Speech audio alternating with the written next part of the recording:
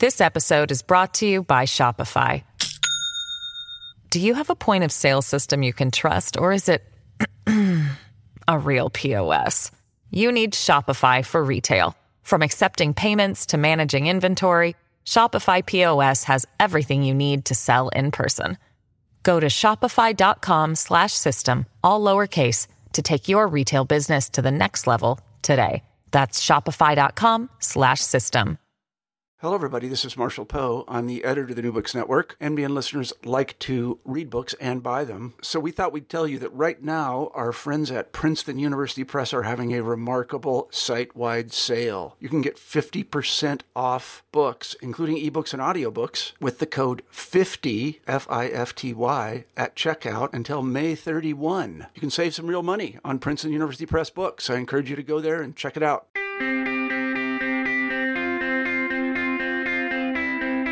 Welcome to the Mobilities and Methods series hosted by the New Books Network in association with the Mobilities and Methods Lab at the University of Illinois at Chicago.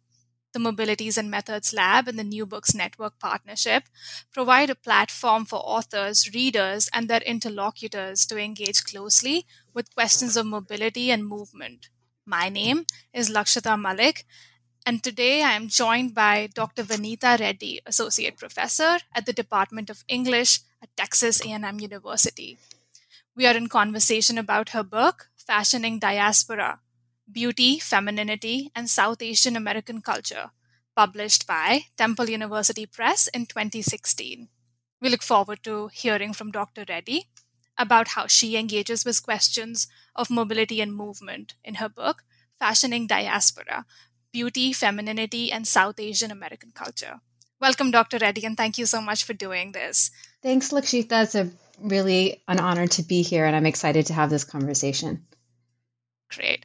So I'm going to start by just asking how this project was conceived, and how did you decide to write about Asian American diaspora through the analytic of beauty?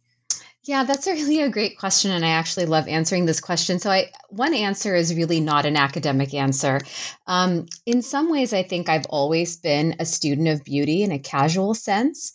So as a child growing up, I really loved watching the Miss America and Miss Universe pageants with my dad in the 80s, particularly delighting in the evening gown competitions. I always loved sequin dresses, which were quite popular in the 80s. And then as a teenager, I actually participated in a really small regional beauty pageant, primarily as a dare from a friend. And I ended up winning the pageant. This was in 1992, and it was a junior level competition. So girls who are 15 years old and under. I was actually really surprised that I won because I was only a handful of women of color contestants in the competition, which took place in North Texas, where I grew up. And this was also around the time, right, sort of the early to mid 90s, that Miss Indias were winning global and international beauty pageants. And I'm thinking here of Sushmita Sen and Aishwarya Rai, who won Miss Universe and Miss World, respectively, in the mid-90s. And so there was this kind of, personal narrative that was kind of taking place with something I was seeing happening on the global stage in the Indian context. And then when I went to graduate school in the early 2000s, I really became intrigued by the way that beauty in general, in whatever standard or incarnation one could imagine it, was still so aspirational for so many women, despite our feminist sensibilities, or maybe, as I would like to think of, because of our feminist sensibilities. And so I decided to kind of make that, personal narrative and observation about beauty into an academic project early on. So this is where I suppose the academic answer comes into play. So in the early 2000s, when I was starting my graduate work, there were certain tropes of beauty that I noticed that were marking India's entry into global modernity. So these were, for me, the beauty queen, the fashion model, and style commodities like Indo-Chic, which I talk about in the third chapter of the book. And there was also this enduring importance I felt that Asian women and South Asian women in particular gave to certain beauty practices or standards, like having fair skin, big almond-shaped eyes, and long, black, thick hair, especially among South Indian women like myself. And I ended up writing my MA thesis on a case study of representations of beauty in India's largest circulating women's magazine called Femina, which I think is still its largest circulating lifestyle magazine. And this eventually became my first article publication. So actually, it's interesting because my initial interest was in beauty within South Asia itself, not really within the diaspora. But there was already an emerging body of scholarship on beauty in the subcontinent. And I'm thinking of the work of Radhika Parameswaran, my colleague at IU Bloomington, Goldie Osuri, and others who were studying mostly beauty pageants, the Miss India pageants. And I began to notice the way that this global ideal of Indian beauty was making its way into the diaspora, such as in the rise of the popularity of Miss India USA pageants, which is the kind of diasporic version of the Miss India pageant, and then in Indo-Chic style fashions among my friends, and the rise of lifestyle magazines, which I talk briefly about in the introduction of my book, such as Nirali, Sapna, and Anoki. They're mostly geared toward the South Asian diaspora in North America. But there really wasn't a lot of scholarship on beauty in the diasporic context. And this seemed really important to me for even how we think about Indian beauty circulating within the Indian nation. So much of what I was reading about as a feminist, South Asian feminist graduate student, was talking about the way that NRI Capital, for example, was contributing to the rise of Indian right-wing Hindu nationalism on the subcontinent. So I already knew that the diaspora and the nation were kind of inextricably linked. And so I wanted to think about that connection within the context of beauty and fashion. It's really impossible in some ways, as I hope comes across in the book, to think about nation and diaspora as completely disentangled with one another. So I suppose the answer to, why diaspora is really that so much of the work that I was reading as a grad student on Indian nationalism was so connected to the diaspora. And I suppose another part of this answer is really that I hope the method of transnational feminist critique and then the modes of literary and visual analysis that I use throughout the book really allow people to see how nation and diaspora are always in relation to each other. One of the reasons I start out the introduction with the anecdote of Nina Davuluri is precisely to illustrate this connection. So when she wins, for those who may not know, in 2014, Nina Davuluri is crowned the first Miss America of Indian descent. And when that happens, Indian media start hailing her as a daughter of the Indian nation, despite the fact that, as many critics pointed out, she actually wouldn't have been considered a viable candidate for a Miss India title because she would have been considered too dark-skinned. And so I was really interested, right, in the way that there was this kind of national claiming of Nina as a diasporic daughter of the Indian nation, and how that articulated with this kind of earlier spate of Indian beauty queens winning international pageants. So there was that. And then there was a kind of separate concern with just the reading I had done on beauty within feminist thought that really tended to treat beauty as a punitive thing. And I'm thinking about like Naomi Wolf's seminal The Beauty Myth and Nancy Etkoff's Survival of the Prettiest, which is a book that basically shows that pretty people get more stuff in life, right? More opportunities, more money, etc. But none of these books that had gained so much popular attention, and even to some extent academic critical attention, really accounted for ethnic or diasporic context. Like the issue of racialized beauty was almost negligible in this work. So it was really both of those things. It was seeing how mainstream feminist discussions of beauty really left out race and diaspora as a consideration, and then also how diaspora was left out of the kind of Indian national conversation that people were having about beauty. Right. You raised so many important themes and concerns, and I'll get to those. But one of the things that really comes through and it sort of is really highlighted in your text is the intervention that you make about studying diaspora and the movement between diaspora and the nation as you're challenging the male-centric understanding of that relationship, like you pointed out. So if you could talk a little more about the significance of this intervention that you're making, right? Moving away from this male-centricism. Yeah, so I was really influenced by feminist and queer scholars such as Gayatri Gopinath, Martin Manalansan, and Jackie Alexander's work on queer diasporas early on as a graduate student. Actually, Dr. Gopinath was one of my mentors of my dissertation, and so her work was really influential here. And in the last two chapters of the book, as you know from reading it, which are really on diasporic visual and performance art, all of the artists that I discuss are really interested in remediating these style commodities like the bindi and the sari in ways that challenge the hetero-reproductive femininities that we normally associate with those style commodities, and thus also the reproductive logic of diaspora. So one kind of genealogy is the queer diaspora genealogy that really informed the way that I thought about diaspora from the get-go.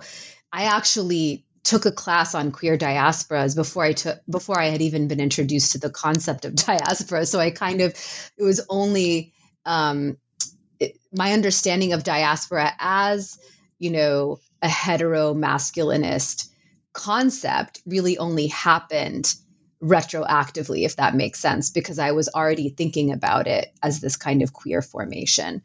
And it was only then that I realized, right, that so many of like Paul Gilroy's work and Stuart Hall and even someone like Brent Hayes Edwards, had really not thought about diaspora outside of these male connections.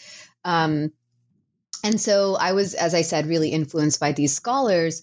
But I also wanted to use the concept or the takeaways from theories of queer diaspora to think about frictions within heteronormative economies of beauty. So whereas scholars like Gopinath, Alexander, and Manalansan are really interested in centering queer subjects or sexual minority subjects within theories of diaspora, which typically don't address these subjects.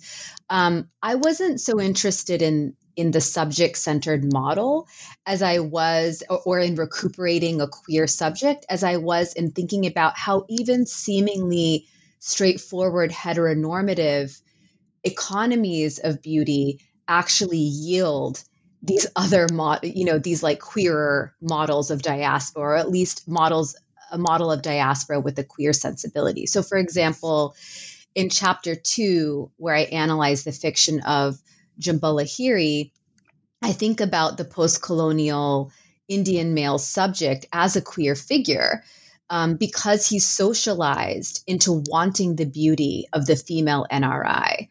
And so whereas it might be easy to read that story as a kind of transnational romance between the post-colonial Indian male and the NRI woman, I actually argue that what's at stake in this story, the title story, Interpreter of Maladies, is that Mr. Kapasi, the male protagonist, Indian protagonist, actually wants the beauty and sexuality of the female NRI, not that he's necessarily in love with her, although that might be going on as well.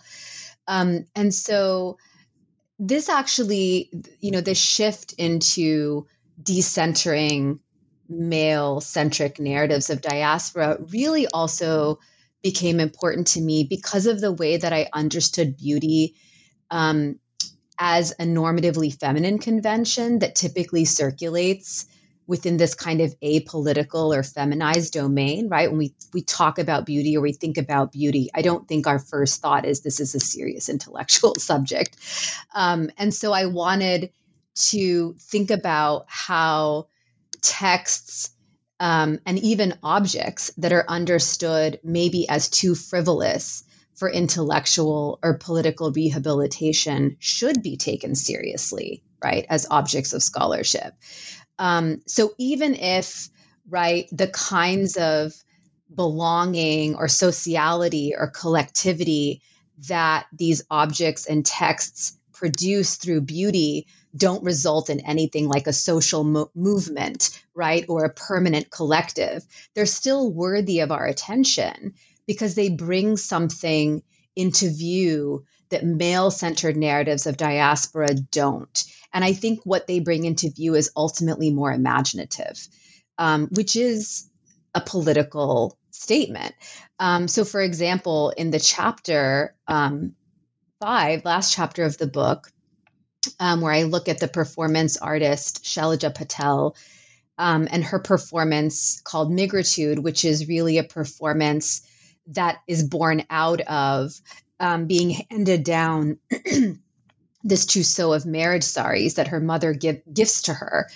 And she's sort of like, what am I going to do with this trousseau of saris? She's a queer, self-identified lesbian, right, performance artist. And she takes this quintessential garment of Indian femininity, one that in many ways, right, is overdetermined by Hindu spirituality, by compulsory heterosexuality. If we think about the sari, right, it's this kind of like quintessential garment of Indian heterofemininity.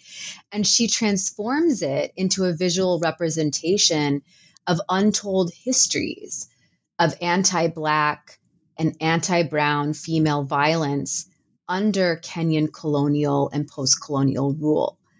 And so I read this use of the sari as what I call a material catachresis, or an intentional misapplication of the sari's material form, right? So rather than it signaling Patel's like authentic Indian femininity, she wants to use the sari to represent these forms of anti-Black and anti-Brown violence that sort of dislodge the sari from identity politics, right? From reproducing this narrative of the diasporic Indian woman as a replication of the national Indian woman. And so, for me, those untold stories of these shared histories between Black and Brown women are ones that actually emerge through the way Patel uses the saris, and we wouldn't get those stories, right, within these male centered narratives of diaspora. And I even go on to argue that one of the upshots of thinking through these, Afro-Asian kind of female alliances in that chapter allows us to also rethink the racialized class structure of Indians in Kenya, where even though South Asian Kenyans fought for independence from the British with their Black Kenyan counterparts, South Asians have really maintained control of the economy in much of East Africa. And so mapping how, these different scales of anti-Black and anti-Brown female violence are happening concurrently can allow us to think differently about the divide and conquer logic of empire, in which, right, the British really privileged Indian colonial subjects over Black subjects, in addition to allowing us to think differently about the bromance, what I and other feminists have called the bromance of Afro-Asian brotherhood, which is really the dominant narrative we hear when we think about cross-racial alliances between African and Asian diasporas, right? So like, what about Afro-Asian feminist and female alliances? Like where would we find those stories? And one of the most fascinating things that happens in that chapter is we find them in the sari, right? In the way that Patel uses this garment that I think would completely pass under the radar, right? Of these male-centered narratives. Right. I think that chapter was probably my favorite chapter, and it does so much to highlight those generative aspects of beauty. And I was particularly, and he spoke to that quite a bit about these alliances, and you take this concept from Trinh Minh Ha, this concept of speaking nearby, that really transformed this, not just transnational journeys, right? Not just physical journeys from Kenya to the United Kingdom to then the United States, but also this mobility then has the capacity of becoming a site for mobilization, right? Which we're seeing so much right now about how to position yourself, right? Especially within the American context of how do brown folks position themselves in narratives of anti-Blackness, right? In fights against anti-Black sentiment. So I think that's really significant. And you sort of did a good job of sort of answering those already without me asking those questions. But, but that's something that I was thinking about, and does so much to take what you said, like this frivolous thing, and turn it into something more generative and quote unquote serious. One question that I have, and we'll come back to the other chapters as well and more themes, is this: you mentioned this idea of the slowed down method and how you approach your quote unquote field site, or whatever you may want to call it, right? And if you could speak a little about that and how that sort of helps you constitute the archive as well as your quote unquote data, and what that does. This episode is brought to you by Shopify. Do you have a point of sale system you can trust, or is it a real POS? You need Shopify for retail. From accepting payments to managing inventory, Shopify POS has everything you need to sell in person. Go to shopify.com/system, all lowercase, to take your retail business to the next level today. That's shopify.com/system. Yeah. So I think this question of the method and the slow method I think I call it a slow reading practice, really gets at one of the interventions I hope I make in the book, which is through the method of assemblage, or the concept of assemblage. So I define assemblage, or assemblage, right, in French, as allowing us to track smaller scale shifts in culture and economy under globalization that might otherwise elude capture. So really, by assemblage, what I mean is an aggregation or a pooling together of objects that are marked by radical difference, or even a seeming incommensurability, right? That don't otherwise seem that they're related to each other, that allow us to map these shifts. So one of the upshots of the concept of assemblage is that it allows me not to think of beauty as a fixed set of objects or figures, right? So this is what I think distinguishes the book from a lot of work that is out there on Indian beauty and fashion, which tends to focus on, right, like the beauty pageant or skin lightening. And for me, all of these objects and practices and performances of beauty are connected. Even if they're not connected by likeness, right? So they're heterogeneous connections, and as I say, constitute, right, a really varied field of embodiments, performances, commodities, consumption practices, events, and desires. So this idea of assemblage really allowed me to loosen and multiply what counts as beauty. So I'm not just looking, for example, at the bindi as a sartorial icon of Indian womanhood, but I'm looking at the representation of the bindi in experimental feminist media, such as the bindi porn that I discussed in chapter 4. And so that was one thing that assemblage allowed me to do. But assemblages, for those who have read a lot of work in assemblage theory, often lend themselves to a kind of hyperkinetic or expansive diagramming and mapping. And I'm thinking here especially of my colleague Jasbir Puar's deployment of the concept of assemblage in her work on post 9/11 terrorist assemblages. And I think this idea of the speed of assemblages has to do with the temporality of assemblages as always emergent and moving along unpredictable lines of flight. So in her book called Terrorist Assemblages, Dr. Poir actually tracks, right, the way that these assemblages of terror move in these unpredictable ways. And that in order to track them, you have to kind of be moving quickly with them. But for me, if we think about how assemblage allows us to track these smaller scale shifts in economy and culture, for me, that really meant slowing down to linger on where beauty had a seemingly minor or fleeting presence, and how that just kind of lingering in that space of the fleeting or the minor illuminates these emergent possibilities of belonging and unbelonging. And so that's why, each chapter is really, it really does deploy close reading in a lot of ways, but I think that close reading practice is really warranted in order to get at what is beauty doing in this moment, right? In this instance. And I think you see this really well in chapter 3, where I analyze the short story Pageant by Pallavi Dixit. And it's this kind of not very well-known story that I stumbled upon when I was doing some research on the Miss India USA beauty pageant. And it has to do with this Miss India USA pageant contestant, Miss Kentucky, who realizes that she doesn't really fit the pageant's definitions of idealized diasporic beauty and femininity.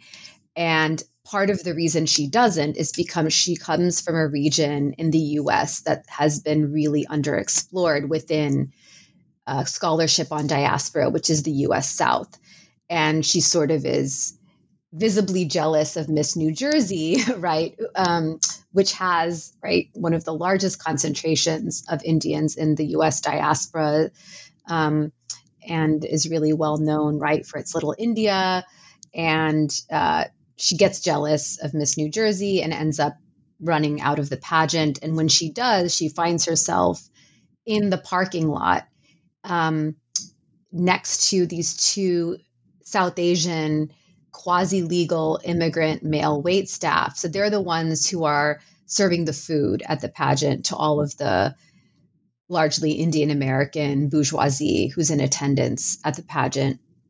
And it leads to this, without getting into too much detail, it leads to the situation where both Miss Kentucky, as a kind of eccentric subject from the US South, and the wait staff as eccentric subjects, not eccentric as in strange, but eccentric as in outside of, to the middle class kind of ethos of the pageant. So you have this regional, right, aspect with Miss Kentucky being from the US South. And then you have this class aspect with the two male wait staff being obviously working class subjects, encountering each other in this unlikely space because they both don't really fit into the normative narrative of the pageant. And they end up having this very stilted but interesting conversation about the judgments of beauty in the pageant and, who should win and who shouldn't win, who's Indian, who's not Indian.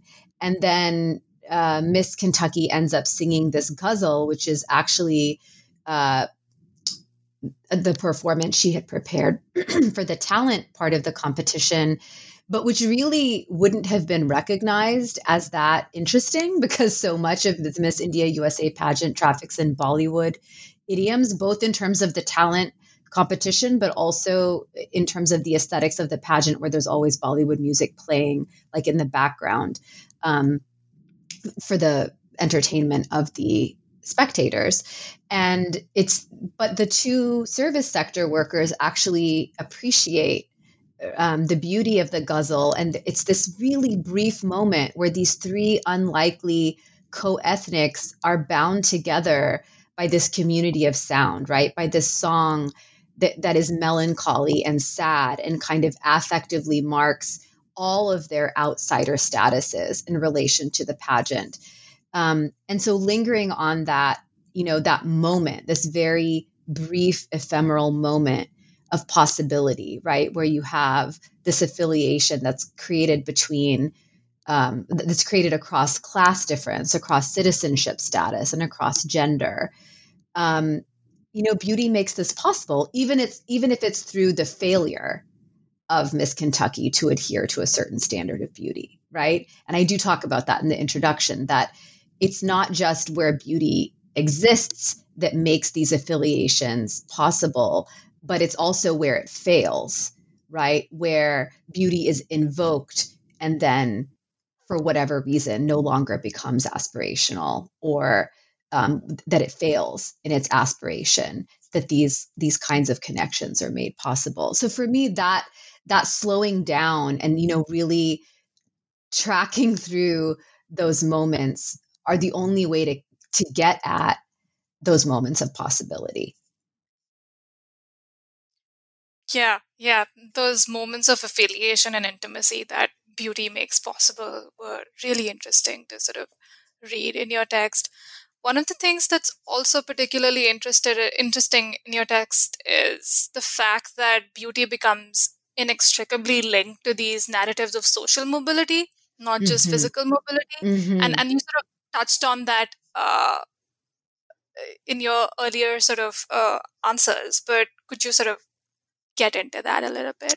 Yeah, so I like that you're thinking about mobility in this way, that it's not literal movement all the time. But I think this idea of social mobility really comes across in the second chapter of the book, where I read the work of Jhumpa Lahiri, specifically her collection of short stories, Interpreter of Maladies. And so I'm really interested in how the affective force of beauty, or the way that, beauty makes people feel in these stories, actually can work to critique the political and economic processes of globalization and travel. And part of how they do this is through social mobility or immobility. So if we think about the chapter, my reading of the short story Sexy, which is in fact one of my favorite stories to read and teach, because of the way it to me really theorizes social mobility. In that story, you have this iconic figure of the Bollywood actress Madhuri Dixit becoming a source of white anxiety for the white female protagonist, whose name is Miranda. And for those who may not be familiar with the story, just in a nutshell, is that there's this white American woman who's from the US Midwest, who meets and sort of becomes infatuated with an Indian American man named Dave. And they end up having an affair while Dave's wife, who's unnamed, is in India visiting her family. And the only thing that Miranda knows about Dave's wife is that she's beautiful and she looks like this actress named Madhuri Dixit. Now, Miranda doesn't know who this is, but she sort of becomes obsessed with finding out what Dave's wife looks like and who this Madhuri Dixit is. And so she, goes to an Indian video store and sees the covers of Bollywood videos, and without really knowing if any of these women are Madhuri Dixit, sort of concludes that, okay, this woman must be really beautiful. When she realizes that, that moment of recognizing that Dave's wife has the beauty of Madhuri Dixit, is the moment where Miranda realizes that her own white feminine beauty is deeply provincialized. It forces her to recognize how she's in fact stubbornly rooted to the US nation, right? In a way that Dave and his wife are not, as Indian subjects or Indian American subjects, right? They are marked by a kind of cosmopolitan sensibility that she doesn't have, but that she really wants. And so, right, I mean, we know that Dave's wife has traveled abroad. We know that Madhuri Dixit is this kind of global icon of Bollywood cinema. And Miranda's the opposite of that. She has none of the kind of sexual or cultural capital of these Indian women. And so here's a moment where it's not Miranda's literal inability, right, to traverse national borders. I mean, she probably could if she wanted to, but it's her lack of kind of cultural capital that would enable her to be read as a globally sexy body, right, in the way that Dikshit and Dev's wife are read, at least in her kind of racist imagination. And this also happens in the story Interpreter of Maladies. It happens the same thing with the post-colonial male protagonist, Mr. Kapasi, who realizes that he actually doesn't possess the sexual capital of the non-resident Indian woman who he's taking on a guided tour. He doesn't have the sexual capital that would allow him to be read as this kind of global woman. And this is particularly devastating for Mr. Kapasi because his dream is actually to become an interpreter of languages for the UN, right? He has already imagined his dream is to be this kind of global citizen or citizen of the world through his job. But he realizes that that what really might get you, right, that global kind of, what might mark you as global is this sexual capital that he doesn't have. And so he too, though differently than Miranda, remains stubbornly rooted to the Indian nation, right? So where for Miranda, she's provincialized in her whiteness as connected to the US nation, for Mr. Kapasi, he's sort of stubbornly rooted to the Indian nation. So you get, right, the lack of social mobility from two very different subject positions, right? The white American woman and the post-colonial Indian man. Right. No, thank you for that. And you sort of mentioned cosmopolitanism, but the word that you sort of also use in your text is cosmopolitics, especially when you discuss the work and celebrity of Jhumpa Lahiri. And I was wondering how this concept of cosmopolitics is related to those concepts of sexual and aesthetic capital that you also discussed in chapter 2. Mm-hmm. Mm-hmm. Yeah. So the term cosmopolitics is a term I borrow from the cosmopolitan theorists Feng Che and Bruce Robbins. So I would really recommend folks look at their work if they're interested in the term itself. But really what they mean by the concept of cosmopolitics is a concept that intervenes into these kind of liberal strains of cosmopolitanism that privilege capitalist mobility across national borders, right? So this idea that everyone should aspire to travel, that traveling around the world will make you like a morally upright citizen, right? Will make you a better person. And instead, they're really interested in how the globalization of capital can produce multiple scales of attachment and detachment that are not collapsed into this, this kind of privileged subject position. So for them, like cosmopolitics actually affects everyone, regardless of whether one has the privilege of literally moving across national borders. So I was interested in how feminine beauty, Indian feminine beauty in Lahiri's stories could critique this idea of migration and travel, this cosmopolitan sensibility that you might otherwise assume beauty would adhere to, right? That like being beautiful is a kind of capital that can allow you to move and be this, right? Be like a Madhuri Dikshit.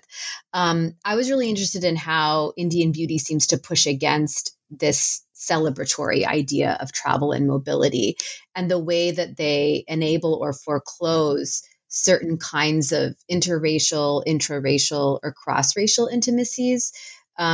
So even though beauty in all of these stories, Indian beauty in particular, is attached to this kind of fetishizing of racial difference that we might see in liberal cosmopolitanism, right, where we go to another place to study the other or to encounter the other. That even while that's happening in these stories, the affects or feelings that beauty generates end up not celebrating the idea of travel and the ease of crossing national borders, but in fact end up provincializing the nation, right? As I mentioned in the other example, end up provincializing the US and India And they also unmoor beauty from compulsory heterosexuality. So there's a real queer sensibility to the desire to be like the beautiful Indian woman in these stories, rather than the sexual desire to have her, right? Which might be the more kind of heteronormative reading. So I was, my deployment of cosmopolitics was really through a feminist cosmopolitical perspective that would allow me to see how beauty doesn't actually necessarily work in the interest of facilitating movement and travel, right? But could actually wound the logic of those cosmopolitan sensibilities, or even detract from them. And this was really important for me because of the way that I noticed Lahiri herself was often celebrated as, that popular coverage of Lahiri as this Pulitzer Prize winning Indian American author would often comment on her beauty and kind of collapse it into this depoliticized rendering, right, of ethnic beauty. And I wanted to show how, even if that's happening around the figure of Lahiri herself, on the level of her fiction, it's actually pushing against exactly that trend. Right. No, thank you so much for that. And thank you so much for joining us, Dr. Reddy, and for all of your insights. I am Lakshata Malik, and this discussion of fashioning diaspora, beauty, femininity, and South Asian American culture, published by Temple University Press in 2016, has been brought to you by the New Books Network in association with the Mobilities and Methods Lab at the University of Illinois at Chicago. Thank you so much for joining us. Thank you.